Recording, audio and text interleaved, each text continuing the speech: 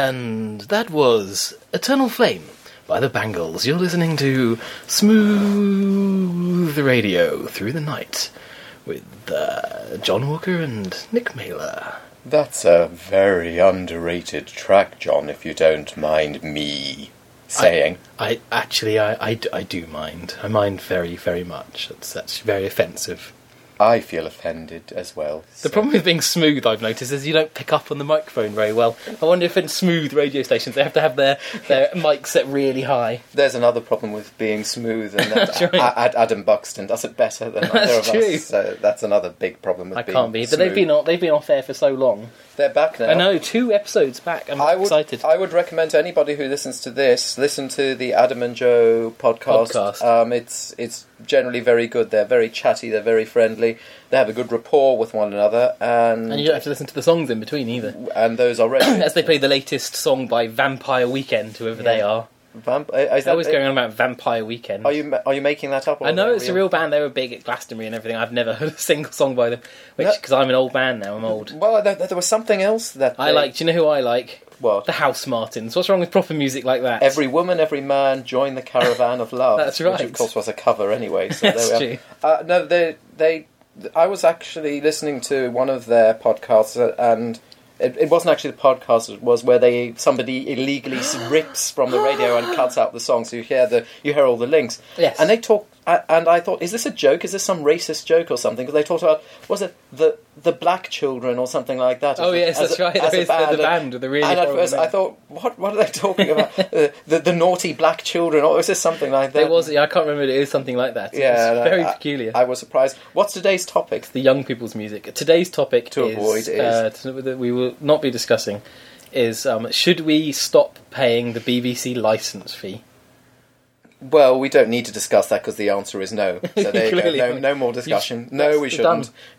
So long as Rupert Murdoch's ghastly progeny are there to whinge about it. That's true. There we are, all done. He worked. It's not fair. He worked very hard. The interviews that boy had to go through for that job. Yes. At the age of, is he 36 or something? Yes. It's like almost as old as we are. There was an article about him, and they were talking about how he would travel around India and try and find himself. Oh, yeah. And then suddenly he clicked into businessman in the suit and tie with the media glasses and the ruthless use of PowerPoint presentations overnight, and now he's known as one of... I shouldn't actually say any more because I probably... Even this little thing... Are you afraid of him? I'm afraid of Rupert and his evil army. I'm not. I'm going to say terrible things about them. Okay, go on. They kill fairies. So all the Murdoch family, they get together once a year in a secret camp in the Appalachian Trail. And shoot gay people. They murder fairies.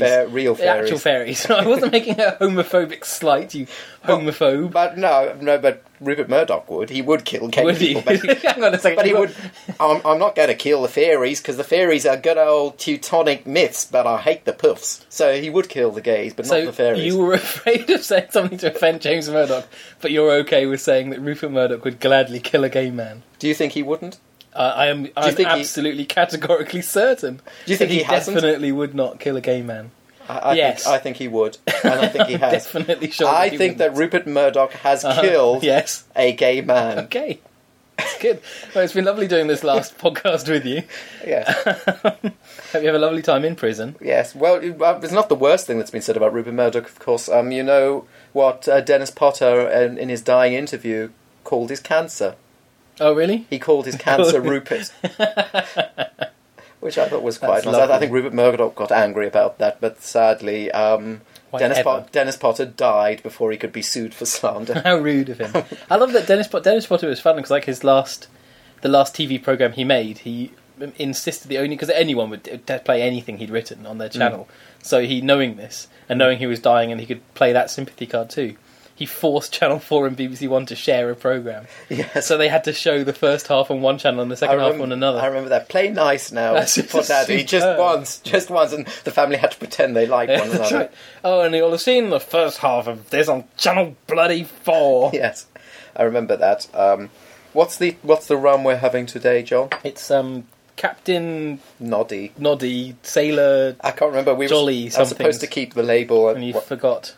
bringing the label into the studio, but I forgot So into the high-tech, futuristic studio. the well-baffled studio, but I forgot to bring the label through. So it's Captain Noddy's. It tastes of vanilla essence. Sailor Noddy, I think. It does taste of vanilla essence. It's an interesting little... It smells try. more of it than it tastes of it, though. It's very good. It is. It's nothing compared to the rum which you'll be having in a future podcast. Called? Straw. Straw. Well, you tell me it's strong stuff. 60% volume. It's kind of... It's not as good as the 80%, but it's kind of like drinking a vapour, which is nice. Well, it is, and it'll clear your lungs out. If you have pneumonia, you should just drink straw, and Absolutely, it'll kill anything. Make it all better, kill you and the disease at the same time. Yeah, it's absolutely ideal. I have some rules today. Oh, some rules. Okay. Yes, somebody on your blog, my blog, commented that they thought we were being nasty about the Now Show. Yes, I saw. A lot of people have commented or as we should call it properly, the Now Show. I had quite a few tweets in fury about my being rude about the Now Show. I noticed they seem to be generally younger people who haven't grown up in 20 years with sense yet. Or also haven't grown up. They think that Punt and Dennis just started doing these jokes 10 years ago. And they think, oh, well, it's okay, it's sort of funny. I said, no, they were doing this 20 years ago. It's not funny. And my rules are related to the sorts of jokes and observations that they would make, but continue first. Before I think the first time I ever heard them was the Mary Whitehouse Experience on BBC Two, but of course that predates the Mary Whitehouse Experience. Was on Radio 1 before That's right. that. Yes. And Newman and it was Newman and Baddiel. Newman and Baddiel. Rob Newman and David Baddiel made the TV version bearable. Yes. The radio version, they played a much smaller part. And oh my goodness. Well, the BBC brought Punt and Dennis in, according to my wife. So I haven't validated this with something accurate like Wikipedia. There's going to be a callback to this, so remember my saying this. Okay. She said that they were basically brought in as a safe pair of hands for Newman and Baddiel. Okay. So already at that stage they were considered staid and dull and levelling, and the moderator role. I also remember them, and I remember finding them extremely funny on Jasper Carrot's television program. To be fair, when everything is relative. And it was my first experience of stand-up comedy, Jasper Carrot, and I love stand-up comedy, and I still do. Obviously, I don't love his horrendous stand-up comedy, but when I must have been 10 or 11, it was my first real encounter with stand-up, and I just found the whole format so fascinating. And he was delivering jokes that are funny to a 10 or 11-year-old, which probably wasn't his target demographic. Well, I remember Jasper, when I came here 88, 89, and Jasper Carrot had a television programme on, and remember... Canned Carrot. It may well have been. I don't remember... I mean, I just come here, and I wasn't used to British regional accents yet. Okay. So I heard him speak, and I thought, what, is this man Australian? Is he New Zealand? What is this strange, weird way he's speaking? And of course he turned out to be a sort of Brummie, didn't he? Yes, he's very diluted down. And I was surprised to hear, because, the cliche is, you got a British accent. It means you either speak with a London accent or a Scottish accent, or a Cockerney. Cockerney. Like Dick Van Dyke. Yes. Yeah. So I was surprised to hear there are other ones as well. That's right. It was a very diluted BBC Safe accent, wasn't it? But with a bit of Brummie. But when I was a child, it was funny that he would spoof adverts that I'd seen off of the telly, and then in between, Punt and Dennis would present these spoof science films and stuff, and I found it entertaining. You know what else I found entertaining? Phil Cool. Phil Cool, yes, with his funny faces. Cool it, and he did an impression of Neil Kinnock at the time, saying, "A finger of fudge is just enough to give your kids a treat," and obviously in a Welsh accent. And it was okay. It was actually. And that's another rule I'm going to be making the modesty as well. Rule. No, not just the modesty rule. It's a sort of variation on the modesty rule. But okay, let's go to my callback. You noticed my hilarious joke I made about Wikipedia. Oh, you can't. Did you read that on Wikipedia? Yes. Funny. You'll hear at least 1.3 of them every week on the Now Show. Where they go, X, Y, and Z must be true. I read it on Wikipedia. It's funny because it's inaccurate on Wikipedia because the man on the previous episode of this programme said it was. Yes. Now, I would like to point out that it's nothing to do with Wikipedia. In fact, epistemology has always been a cloud to true ontology, and therefore to try and claim that it's Wikipedia that's the problem is missing the point that we all crawl through life trying to understand things and to ascertain facts, and we just need to get better at doing it. Now, whether it's a slightly old and inaccurate article in the Encyclopedia Britannica or whether it's in Wikipedia, the onus is on us just to be good about analysing, for checking, and for resourcing facts. And Wikipedia is actually quite good in as much as if you find something that's wrong or suspicious, it's often pretty obvious. Obviously suspicious, and it also warns you by its very nature that you should be careful when you're reading it, and you should look at the sources and find out where the links come from and so on. Whereas when you look at this lovely leather-bound Encyclopaedia Britannica, of course that's true with a capital fact, with a capital F and a T. True facts. So in fact, I think Wikipedia is more accurate in as much as you are going to be more careful because it's more obvious that you need to be. So whereas the Soviet Encyclopedia, which looked very good, was perhaps less accurate, the Great Soviet Encyclopedia. And so yes, it's a tired old joke, and that needs to stop now. So that's a new rule. The fact is that the Wikipedia is the most extraordinarily peer-reviewed source of information in the world. And yes, that you will have found the example of the mistake, but there are millions and millions of pages. Yes. And many of them are on subjects far, far more complicated than you could ever begin to understand. Yes. And I would like to toast Wikipedia because it's an extraordinary achievement. I argue it is one of the greatest achievements of mankind. I say this with no hyperbole. Yes. And when you're thinking of the great achievements of humankind, you think of agriculture, you think of inventing sewerage systems. Yes. You think of that. I think Wikipedia plastic surgery. Would you argue that was up there? Would you really say that? No, I'm being fatuous. You are fatuous. But no, I always think Wikipedia would be up there. Yes. It's this incredible free resource of all the information in the world, openly available to everyone. It's also a good proof of concept for people who argue that people wouldn't do this sort of thing without that being paid. The annoyance of copyright and patent and all that sort of stuff. It's a big screw you to anybody who says incredible. That. And so I've had enough of Punt and Dennis and all those other wretched folk on the Now Show for saying that sort of thing. So do you have any other... Because I had a rule about... I thought of a rule for this. Another related rule, please, about the internet. This was sort of funny in 94. Right. But yes, I know there is some pornography on the internet, but there's actually quite a lot of other stuff. The reason there's pornography on the internet, I don't know if you've noticed, we are sexual animals who who rely very much on our visual memory, and when that combines, we find that quite effective. Right. There we are. Every single medium and artistic movement ever in the history of every society has engaged with sexuality in ways that would be considered in some fringes pornographic and others aren't. It's no surprise that this new medium of exchange and communication would do the same.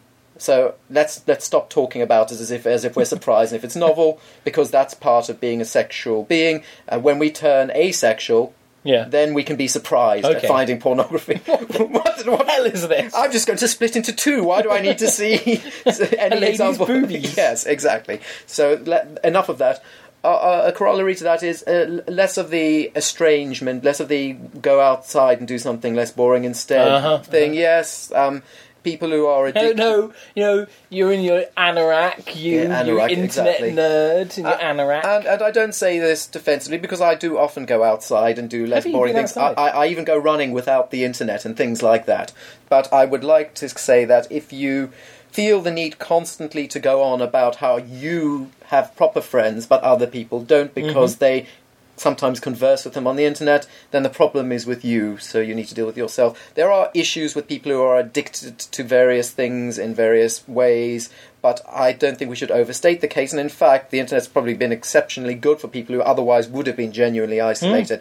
There was an interesting article about how old people in the future will never be truly alone in the same way that generations now are alone, because people are on forums and mailing lists now, will just continue as they get older and older to be a part of the same community and at least feel there's some community. Now, you might say it's better that they go outside in their Zimmer frames, That's right. but at least they'll have somebody to converse with who will converse back to them, rather than what old people of today and yesterday had to do, which is basically sit in front of the telly and wait for Meals on Wheels to visit. Wither and die. Well, effectively so, occasionally watching the telly. Do you know what I've noticed when you're giving out all these rules? What? You're giving them out in your incredibly Hitler-like voice. It's very frightening. Oh, und sofort muss man auch... Okay, now what next? Yeah, I have a rule. I thought we should have a rule that we're rude about the Now Show in every episode of this podcast. Sorry, guys, but in some capacity, until everyone just by contrition is convinced. Yes, okay. That it's awful and they should stop liking it. Oh, I'll tell you what. For the next, the Now Show's not on. I was saying when it is on, we should review. Have you heard what is on at the moment in that slot? It makes the Now Show sound like the greatest comedy that's ever been produced. It sounds like a gelded news quiz. It's Fred Macaulay's news quiz. Fred Macaulay has never found funny ever. No. And he has this peculiar Scottish zealotry that's always quite. I find any form of zealotry from any nation always quite difficult to just. I think, oh yes, you're other than me. Well done. Especially on an island this small, people are bumping into each other, saying, "Although I've bumped into you, I'm very different from you." I feel like we're quite similar, Mr. Macaulay, and I don't really. This need to underline that we're different just feels a bit rude. I agree. Sometimes. Anyway, screw you, Gaelic speakers. That's what you're saying, isn't it? I'm saying I hate all Scottish people is what I'm trying to say. Yeah, you're trying to say you hate all Scottish people and you wish they died so you could have their Highlands. Horribly slow, painful deaths. Okay, fair enough. Some of my best friends are Scottish. Yes. Anyway, 2 of my housemates are Scottish. Yes. Anyway, so it's horrible. It's him presenting. It's obviously being taped at Edinburgh Festival, which is why they were doing it, I guess. And it's like the news quiz, but somehow what's the worst thing about the news quiz? Let's focus on that for half an hour, which is the presenter's script and pre-prepared questions, so that the contestants pretending they don't know the question. Like of course. I'm sorry, I'll read that again. I'm sorry, I haven't a clue. Where they go, back in the good old days. Remember the good old days when Humphrey Lyttelton presented? Yeah. I'm allowed to scratch my leg. No, I'm just worrying your leg scratching will come up on the microphone. Your wonky leg. My wonky, I can click my knee.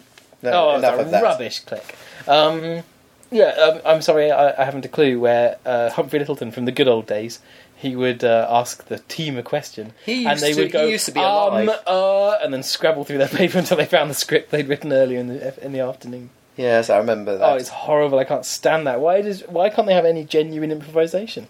I tell you why, because they'd be awful. Yes. Absolutely awful. If you listen to the very, very first episodes, I'm sorry I haven't a clue, from the 60s, they weren't scripted, and they're absolutely the same people, just bumbling, appallingly unfunny, stumbling through made-up answers. So it's actually quite a good job that they scripted that show. Yes, because it's better. I mean, as we're proving here, improvisation does not always bear fruit. Do you know what was better than the good old days was better. Back in the good old days, better than, I'm sorry I haven't a clue, but exactly the same format. What? 99p challenge. Yes. Or King Stupid to start with. Why did I stop the 99p challenge? Because it was quite charming, it was clean, it was efficient. Even though it was presented by that woman you hate, Sue Perkins.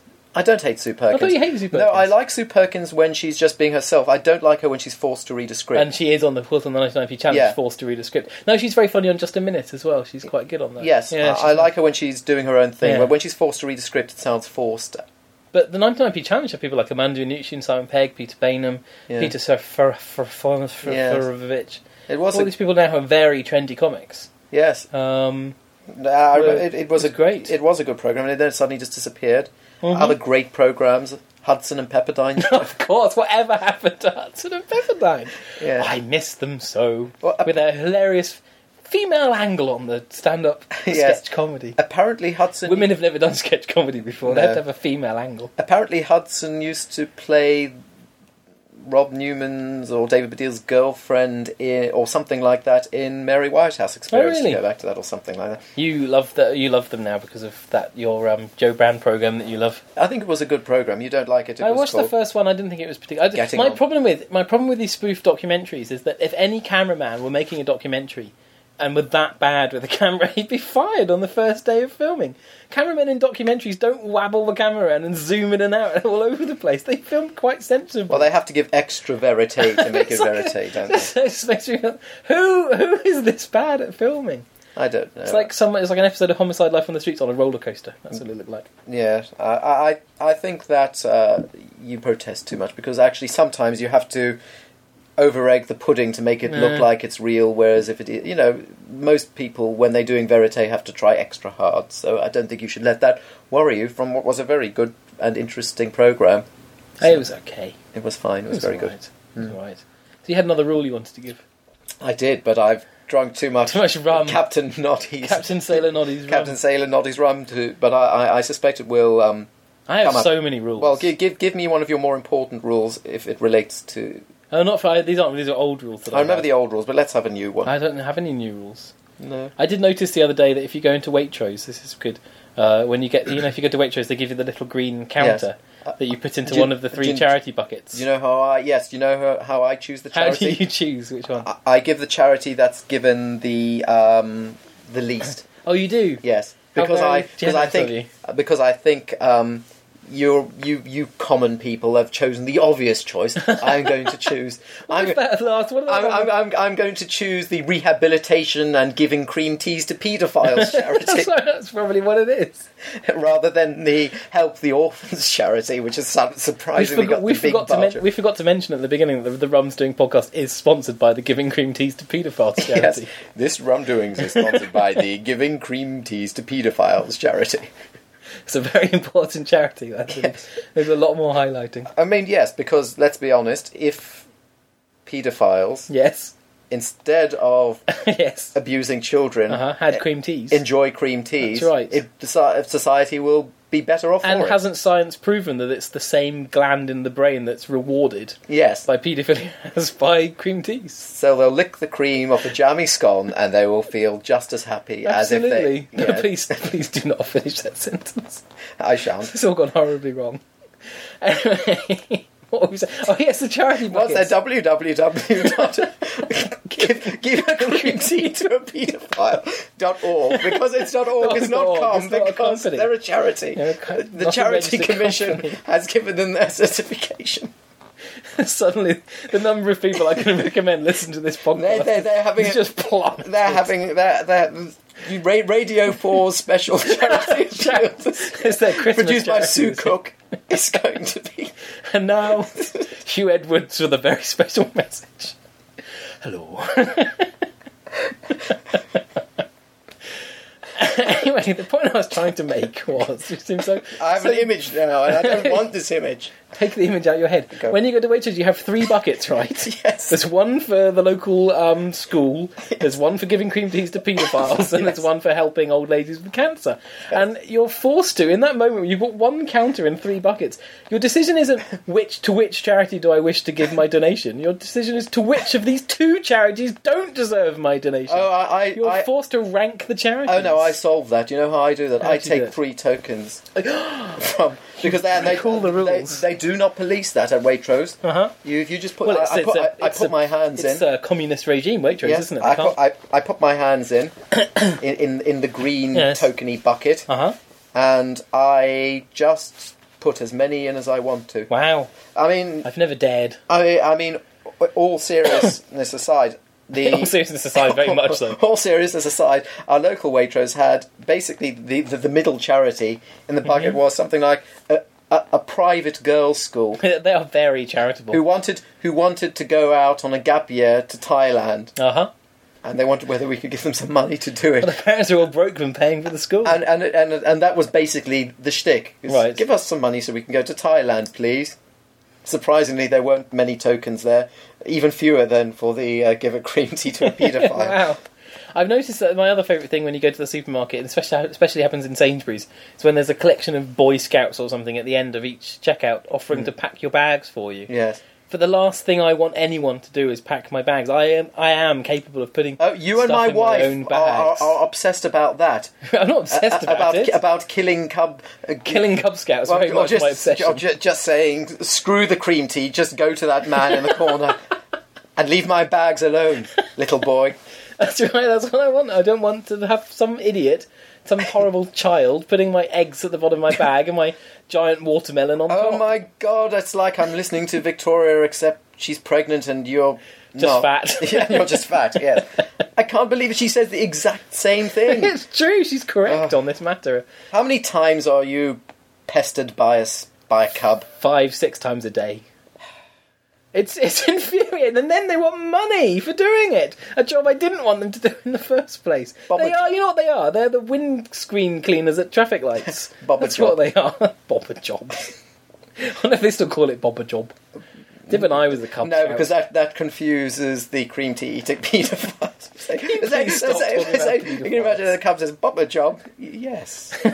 Please stop talking about paedophiles. Okay. Let's talk about something altogether far more wholesome. Do you know what would be funny if there was a man called Mr. File and his first name were Peter? That's funny. That joke was actually made on some programme the other day. Oh, dear. I thought, That's why I don't watch programmes. No, you don't. They offend me. Yeah, they offend me as well. I listen to the radio like an old man. I realise I do this with Radio 4. I mean, we talk about Radio 4 an awful lot in these podcasts, but you should. as well, because we're old, grumpy men. But, yes. When I was a kid growing up, there was a kitchen, old Bakelite. Was it Bakelite? Is that the right word? No. What are those square... That's a telephone, isn't it? What were those square radios? No, Bakelite's the name of a plastic. Yeah, I know. What were those square radios with the one speaker on the front and the tuny dial along the top? R2D2. That's right. So an R2D2 radio. Yeah. There's one of those in my parents' kitchen in the house in which I grew up, and it was always tuned to Radio 4 because all my dad would do is walk into the kitchen and put on the radio, and it bemused me. All he would do is listen to it, and it didn't matter what was on. He would listen to it, and I was like, why are you listening to the money programme? And I couldn't fathom it, and he just didn't have a rational answer. Because their mix is good. Remember that we talked in the previous podcast about... Stand the money programme. Remember we talked in the previous podcast about commercial stations have bad mix. Radio 4 has a very specific mix. It's got a specific band pass filter where everything just sounds calm and measured. But this is my point. So even if they were announcing Doomsday, you would... That's right. You would have a mug of tea and the end of the world. Except today, it would be that... I couldn't. That's not. That was just a generic. It would be that. No, you know what it would be today. It would be that. Oh my goodness! That Caribbean gentleman. It's the funniest accent in all of the world. No, on Radio 4, it is the end of the world. It's this peculiarly impenetrable accent, and I just kind of, it just makes me giggle. When people were complaining about it, they said they were being racist, but I didn't know. To do with his race. I don't know the colour of the man. I don't know anything. All I know is I can barely understand. But also, I don't think Radio 4 should have people with that accent on it. But I don't think Radio 4 should have people with my accent on it either. I think Radio 4 should have a very specific sort of middle-brow, middle-class, flattened accent. I don't think there should be Australians on them. I don't think there should be Caribbean. Certainly shouldn't be Americans. I didn't know you were such a racist. Against the American race, I am. Yes, the American race. Certainly not South Africans. Continuity. No, they can be in programs. Wow. They can be dunked in the Moral Maze gunk tank, but they cannot be continuity announcers. I'm shocked and appalled. I totally disagree. I just think one of the rules of continuity announcers should be able to speak out loud. Right. Which this guy can't do. He can't. It doesn't matter what his accent is or his race is or his background. It's all irrelevant. He can't speak out loud. Well, that's all I want. That's all I want. Well, he is a strong Christian, so you're being very rude. I hate all Christians. Okay, fair enough. You were saying you had a point somewhere before your incredible racist outburst. Yeah. About only British people should be on Radio 4. No. Many British people shouldn't be on Radio 4. Liverpudlians certainly shouldn't. What about people from Wolverhampton? No. I said it's got to be a very middle of the road sort of accent. Actually, funnily enough, your accent, you'd be fine. I'd be fine. That's good to know. I've always got a future in your Nazi regime of Radio 4. I don't. I'd have to recuse myself. But then Hitler didn't have blue hair and blonde eyes either. So no, you could be a continuity announcer on my Radio 4. So your father was listening there too. That's true. And so my sister would go in and she would always switch it to something absolutely horrendous like Capital FM or Kiss or something ghastly like that. And I would switch it to Radio 1 to listen to the nice, because Radio 1 was nice back then. It wasn't full of all these young shouty people. Yes. So there was this constant war for which station our radio was tuned to. In creaking the chair, like you hate it when you creak the chair. Yeah. And then now I am that person. The radio in the kitchen in this house is permanently tuned to Radio 4. The first thing I do when I walk in the kitchen is switch it on, and then I listen to whatever happens to be playing. I've become my dad. I'm sorry to go on about my foreign experiences, but I think it does allow me to talk about certain British institutions with a different perspective, and I can say this in genuine honesty. The first night that I was here, we flew here and we arrived in the morning. The first night I was here, I had a clock radio, and I fell asleep listening to the sounds of Sailing By playing on Radio 4. So it's got very... Can you sing it? Can you sing it for us? Yes, but I shan't. Oh. Unless you sing along and you refuse to sing. I can't. I was just trying to think how the tune went, because I am completely well, do you want me to incapable of singing. I could only get to the Archers tune in my head. Do, and then there's... and I thought at the time I thought it sounded like a bit like Debussy's La Mer. Well, it doesn't, but it had that sort of wavy sound to it. It's similar to what Debussy does in La Mer. I was precocious. I was going to say, fucking how old were you? And but I found Mother, this sounds like Debussy. I thought they're quoting Debussy's motifs in this strange little waltz. And I found it interestingly comforting and poignant. Even then, the first time I heard it, I hate it. I don't like it, but it sounded poignant. I like and it better than I like the national anthem, with that ridiculous pomp at the beginning. Stand up! Come on, everyone! Although it's bedtime, get out of bed. Put on a tie and salute Her Majesty, the German Queen. It's just the most horrendous sound. And then there's so much build-up into the ghastly old droning awful tune, and then suddenly it's just BBC World Service. It's like, really? That was what we were building up to? Do you know what the biggest tragedy is? It used to be that it would play that it would go da da da da da da da da dun dun dun dun. But then, of course, it would immediately hit into the World Service, which would then go. They don't play Libellera anymore. No, they've got this weird synthesized sort of and that's all they have now. It's very sad. So I don't stay up as late as I used to hear World Service anymore. Occasionally, if I'm driving somewhere, I hear it, and they don't have Lili Bolero because apparently it's rude to the Irish. Oh, is it? Apparently so. But then again, our national anthem's rather rude to the Scots. Our national anthem, the royal anthem, it goes about the knavish Scots and they should all be killed or something. So what you said, I agree with that. My hatred of the Scots, I'm fully behind it. So you're only quoting the national anthem. That's right. But you see, I don't mind. I think I'm quite happy that Radio 4 play the national anthem. But I think it should be an interesting and considered arrangement. Yeah. And slightly quiet. It's like a lullaby. Just sending you to sleep with a few augmented chords to problematise the notion of nationality. I think that would be fine. That's more of a Radio 4 thing to do, not to suddenly turn into Radio BNP. I like the Radio BNP. I like the bedtimeliness of that moment on Radio 4, though. He's like, yes, go to bed. I remember someone doing a joke on, I think it was very, very early Dead Ringers. This is just the Radio 4 podcast now, isn't it? Very early Dead Ringers, where they did the impression of, they were doing Book at Bedtime. And the person after the continuity announcer saying, and that was Book at Bedtime on Radio 4, which means it's time for bed. Yes. No more fuss. Come on, off you go. That's enough now. But they don't really do that. But they do it at 1:45 in the morning. I have to point out that I said do there because it's very amusing to me. What you've done before.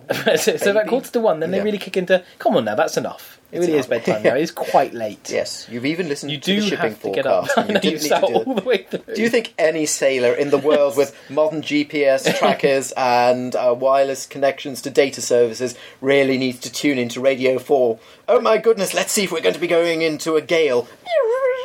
Dogger. Oh, thank heavens for Radio 4. Nobody listens to Radio 4 for that. What about gentle old fishermen in their boats? No. I think the only reason they do it is that if they stopped doing it, they would there would be a fatwa, a middle-class fatwa against the controller of Radio 4. So they all know it's a conspiracy. They all know that all of this stuff is ridiculous for broadcasting. Of course. People get maritime printouts. It's on the internet. It's everywhere. There is absolutely no reason why it needs to suddenly be at 1:45 in the morning.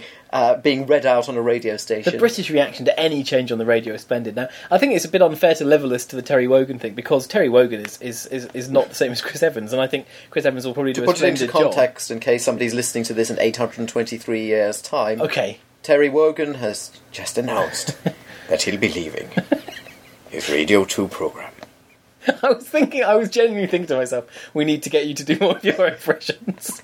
I'm really glad a few of them have come up. I'm not brilliant, but I'm not as terrible. Not that bad. I'm not as terrible as I should be. No, it's true. I don't know how well they record, but I was quite impressed. But actually, I mean, the thing about Terry Wogan is that even I know his goodness. Yeah, and yes, he's not Chris Evans. Good man. He's not Chris Evans, but I think Chris Evans isn't him. But who cares? It's a radio program. No, but the thing is, Chris Evans did the best radio program of all time. Best really? Music radio. The Chris Evans Breakfast Show on Radio 1 was fantastic. It was just brilliant. Better than Chris Moyles?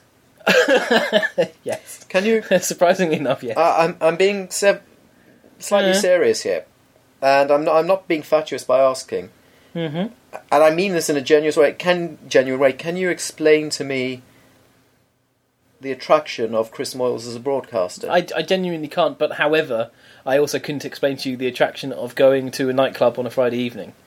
And no, I could. I mean, I could say I don't like that, right. But here are the attractions of going to a nightclub on Friday evening. You get to listen to very loud music, you get to take drugs, and you get, if you're lucky, to have some sex. So that's right. perfectly understandable if you like doing those things. However, I can't get into the mindset of somebody who likes anything that Chris Moyles does. It's not that he's particularly terrible, it's just that he's totally banal, and he doesn't seem to have anything that... I think we had this exact conversation in the first podcast. We might have, but you never answered, and I'm waiting for you to answer. Well, I don't really have an answer because I don't like him. I don't actively dislike him. No, that's the point. He's not somebody to... He's just... No, he's somebody, fine. Well, if somebody can explain why... I remember his 4am show. Maybe I said this last time as well, but I remember his 4am show on Radio 1, and I remember hearing him play... He played some weird jingle with a Kermit the Frog impression that would make me laugh, and then he played this jingle. Then Pete Tong, I don't know if Pete Tong's still on Radio 1, but he was the dance music presenter, and he played this jingle on his breakfast show, on his early morning breakfast show on Radio 1, that just went, Pete Tong, ding-a-ling-a-ling-long. That just struck me as extremely funny, and I thought, well, he seems quite a funny guy. Then I worked for a radio station that broadcast a programme at the same time as him, and the presenter I worked for claimed that Moyles always nicked out his ideas, and so he became a bitter enemy at that point. Tiresome. Yeah, Moylesy. Do you know what the guy I worked for used to call him? No. Chris Boyles, Crispy Boyles. Not Chris Moyles. He looks like the sort of person who should have a big boil on his neck, doesn't he? I don't know. I have nothing against him. He seems to be a genuinely friendly guy, and just doesn't. It's not really all that palling around and go, oh yeah, I got wasted kind of stuff. Doesn't really interest me. No. Well, if you ever find these days, you'll find Radio 1 far too raucous. Oh yes, of course. And so Radio 4. But if you ever find that even Radio 4 is beginning to be a little bit too... it's all too edgy. Too edgy, then of course you've always got Radio 3. But Radio 3 is the edgiest of all the radio stations. That's the point. You'll think it is. It's got secret. And now on Radio 3 we're going to play 3 hours of people getting killed with chainsaws. It is a lot like that. I remember driving home, this is 100 years ago. Or they'll play some weird techno that Radio 1 would never go anywhere near at 1 in the morning. I was driving home, and this was a long, long time ago, many years ago, but I was driving home and I was listening to the Lake Junction, and they played something, and I feel like I'm exaggerating, but it barely was any different than Moldovan nose flutes. It was something of that ilk. It's obscure instrument played, and it was beautiful and fantastic. And then there was no gap. There was no presenter coming in and saying anything. That track was followed up by Rammstein, the German heavy metal group. Yeah. Which was immediately followed up by American indie singer Smog singing a beautiful song called Little Girl Shoes. Yeah. I've never heard of this more eclectic collection of music in a row, and this is Radio 3. I would suggest to anybody who's listening to this who doesn't even know the radio station exists, of a late night when you're driving somewhere and the rain's coming down and you have the road to yourself, just turn on Radio 3 at that time and you will have an interesting experience. One Saturday night driving home from far away, listening to Radio 3, and I listened to, and I think it was an hour long, maybe it was only half an hour, of someone had recorded the ambient sound of a restaurant or a cafe and had remixed it. Not added anything to it, but simply moved the sound around to create almost rhythms and melodies in the background. And it was at least half an hour long, and it was just ambient restaurant sound, and it was one of the most fantastic things I've ever heard. And it was broadcast on Radio 3. Well, that reminds me of some of the experiments that found sound and concrete sound people did in the 40s and 50s, and then the Beatles tried to do it in Revolution Number 9 and that kind of thing. Talking of the Beatles, what do you think of the Beatles? You can just say what you think. They're fine. They're fine. They're important. They're astonishingly important, and unless you understand the context in which their music was released, you can't understand its impact and the significance that it had.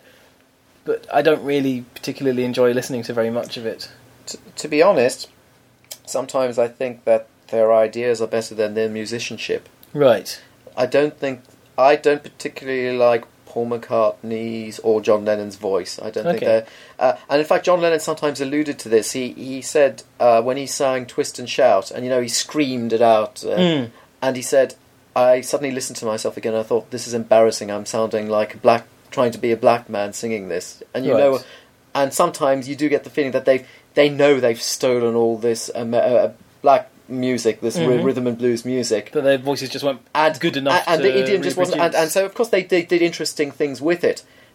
But you get this. I get the sense, and actually, Lennon said to himself, you get the sense that they always knew that what they really wanted to be doing was good, grungy rock and roll, and you can see them trying to do with Helter Skelter and things like that. But almost Helter Skelter's trying too hard. It just doesn't feel natural. They can't just sit down and do a genuinely good Mississippi Delta blues, and I think that probably gnawed at them, and probably that's the reason why they did some interesting things. It was this slight feeling of inadequacy that probably led them to having to do interesting things with that feeling of inadequacy. If they'd have felt comfortable in their own musical skin, I don't think they would have produced the stuff that they did in the interesting way they did.